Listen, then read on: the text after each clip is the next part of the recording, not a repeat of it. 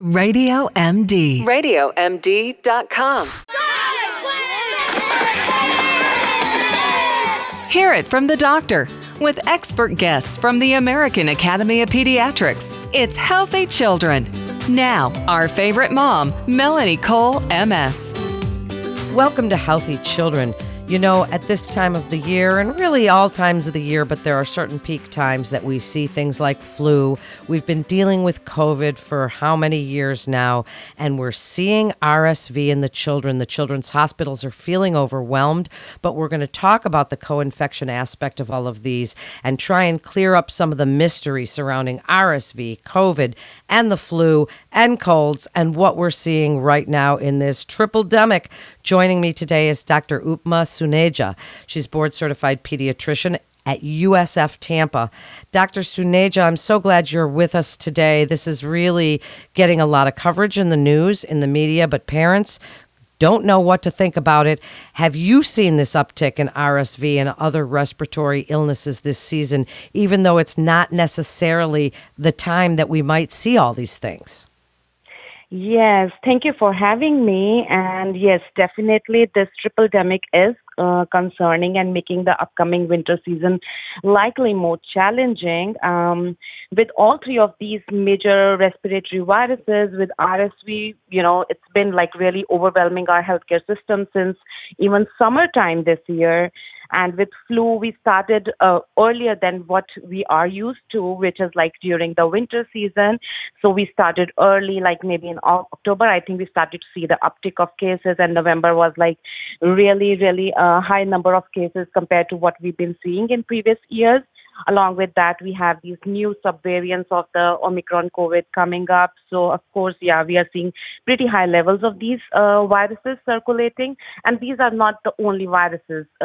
We have so many more viruses that are ongoing that we don't necessarily always check or look into. But these three definitely have been trying to make our upcoming winter really challenging.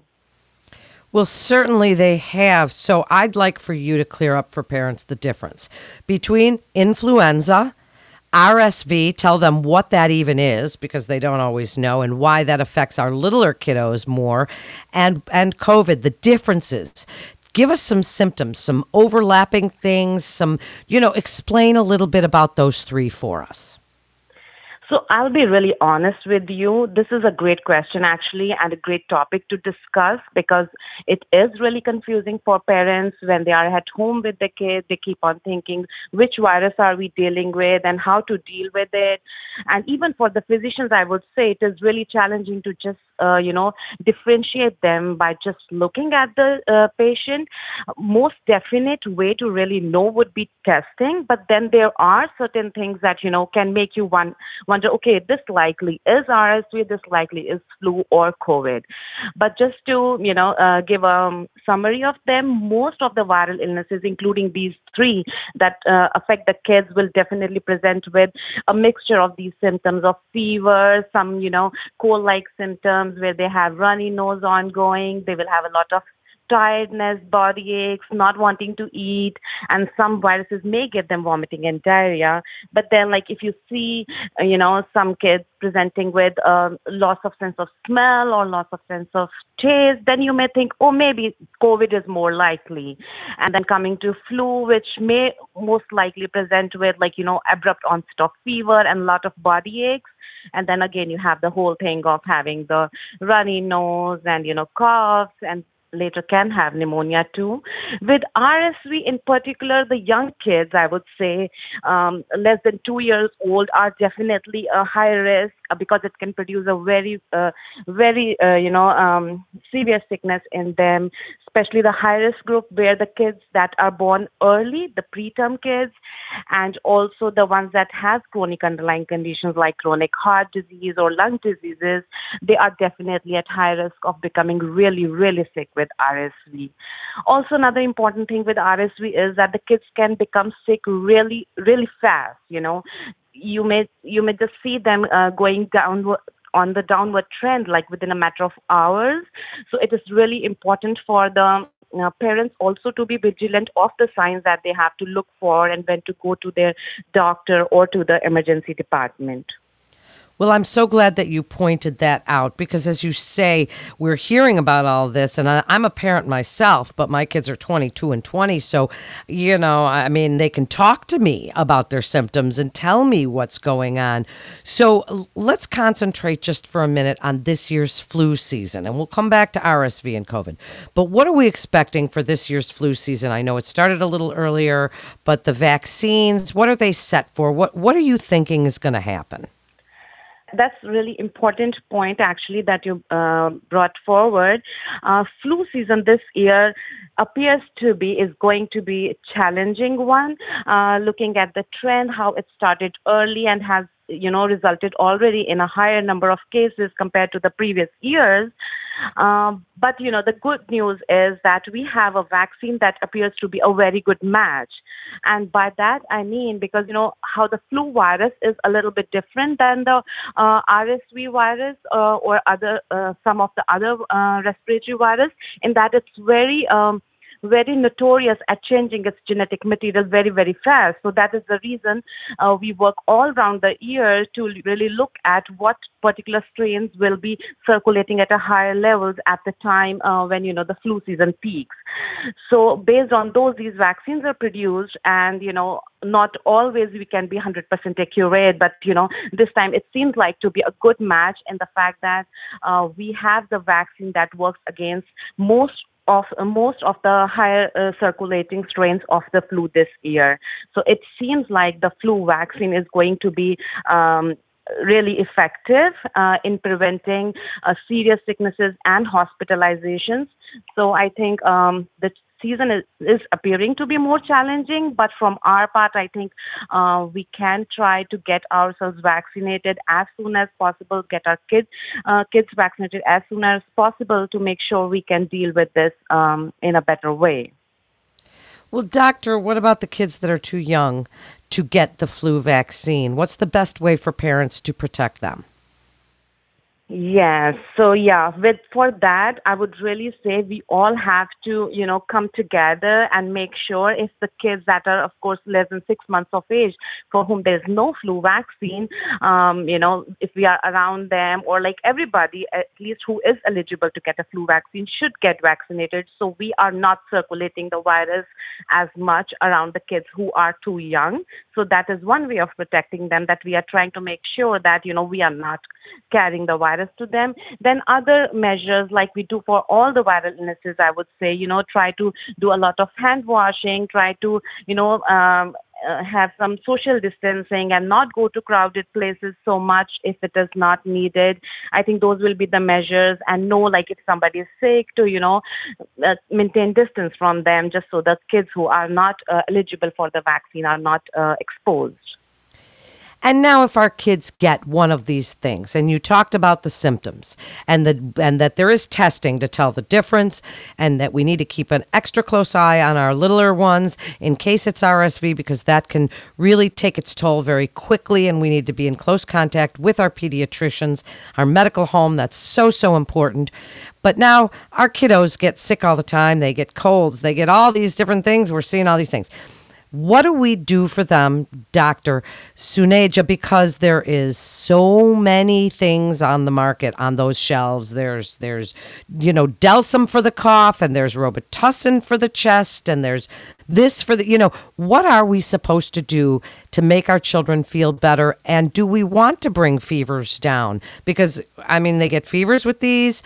Do we want to bring them down? What can we do at home to help our kids with the symptoms? Yes, that's a great question. Taking care of the kids at home definitely can be very challenging for the parents, because especially when they look at their kids suffering so much and they are not able to really tell how they are feeling. You mentioned a great point before that your kids are bigger and they can tell you how they are feeling, but then some of them have younger kids, who cannot really express how they are feeling. And, you have to just go by the gestures and the cues that they are making, the face that they are making. So it definitely can be very challenging for the parents. Most important thing will be to make sure that you stay in contact with your pediatrician office for just in case any, changes happen in the condition of your child, and you be aware when you need to take your child to the emergency department. Regarding taking care of the child at the home, for most of the viral illnesses, it's the similar kind of, supportive management. You are just trying to support the child, kind of overcome this viral illness by making sure they get the rest they need, they eat and drink well, so they remain hydrated. Hydration is actually the key in helping them overcome this viral illness, where their body can fight this viral illness. Now, in terms of fever, of course, you can take the Tylenol or ibuprofen if it is age appropriate. But most important thing I would say is to make sure you check with your pediatrician the right dose of the Tylenol or ibuprofen that you are using for fever. It is very important not to overdose and not to go by what is written on the bottle, but just to make sure with your pediatrician what will be the right dose for your child. Because, we tend to often say that these kids, they are like little adults, but they are not really little adults. They are unique in their own ways. And every time you have to give a medication, it goes by weight. So every kid will have their own dose for different medications. So I would really recommend talking to your pediatrician based on the weight of your child, what will be the appropriate dose. Regarding a lot of, cough medications, for them also we do not generally recommend the cough medications for really young children. So it is important you discuss with your pediatrician if it is appropriate for your child to take the cough medication or not, because it is really, age dependent when you can or when you cannot use the cough medications. Other than that, there are a lot of other home remedies that, generally people use, trying to, make sure that kids, they get some humidified air to make sure that the secretions are not thickening up and they are loosened and are easy to come out and not blocking the nose of the child. There are some saline drops that you can use in the for the nose nasal secretions to become thinner and easy to drain from the nose and not blocking the kid's nose. Other than this, other important aspect of, really testing and getting to know which virus the kid is infected with is for certain viruses, we do have some, treatments available. Like in case of flu, if you really get to be tested earlier in the course of the disease, we have antivirals that can be used to help protect the child against the severe sickness or even hospitalization. And same for the COVID, we do have some antiviral available based on the age of the child. So, of course, testing the child for which viral illnesses you are dealing with will be helpful. One most important point that I would like to really, bring to light is it is very important to discuss with your pediatrician what you are going to monitor at home. Like when do we take our child to emergency, or when do we take our child to pediatrician office to be seen and evaluated? Because sometimes we just tend to believe that, okay, we have to take care of the child at home, they are going to get over it, it's going to be a week or so. But I think most important is to be vigilant. Like if there is any acute change, just make sure you contact your pediatrician office and know when you have to take the child to be seen and evaluated. What great points you just made, Dr. Suneja. Those were so important to be in touch with our pediatricians to really find out, because finding out what of these three or anything else going around that you might have is really, that your child might have, is, I think, so important, because then you can work on that supportive care. I remember that I liked steam showers with my kids, and Vicks, and like a vapor rub, and they would like that on their chest, and we'd sit in the steam shower, and that would be sort of help. But I know that it can be such a challenging, scary time when your kids have one of these, especially this RSV right now. As we're getting ready to wrap up, I'd like you to reinforce the importance of vaccines and making sure that your kids are up to date on all of their vaccines, and what you would like the take-home message for parents to be about this co-infection, this triple-demic that we're seeing, the vigilance, watching the symptoms, and anything we can do to hopefully prevent our kids from getting one of these? I mean, whatever we can do is certainly going to be something that can help. Yes, definitely, definitely. I think the most important message that I would like to convey is that we all need to work together as a community, which includes everybody, the parents, the kids, the school teachers, the school staff, and, all of us need to work together, the pediatrician offices, to make sure that all of the kids are, developing and boosting their immunities against these viruses with the vaccines that are available. They stay up to date with their vaccines, including the flu shot every year. And also we be all responsible and take appropriate measures like, frequent hand washing, maintaining social distancing, and taking care of the sick kids at home so they are not spreading the virus around. Because it is part of our responsible behavior to make sure that when we are sick, we stay home and not spread the virus to others. And if everybody does that, that can definitely help bring down the high levels of circulating viruses this season. So I think the most important point is for everybody to be responsible, boost their immunities, and be responsible towards themselves and everybody else. That's perfectly said, Doctor. Really important that we keep our kids home, that if we're sick, we stay home. That's so important because that helps to reduce that spread. Man, when people just go out and about, and it's really not caring for the community, and we have to care for each other to keep our kids safe, definitely during this season. Thank you so much for joining us and for all of your great information. You're listening to Healthy Children, where all of our expert guests are provided by the American Academy of Pediatrics. Be sure to share this particular show, of course, all our shows, but share this show with your friends and your family on your social channels, because we are learning from the experts at the AAP together. They're the gold standard. Our pediatricians, they are there to help us raise our children safely and healthy and happy.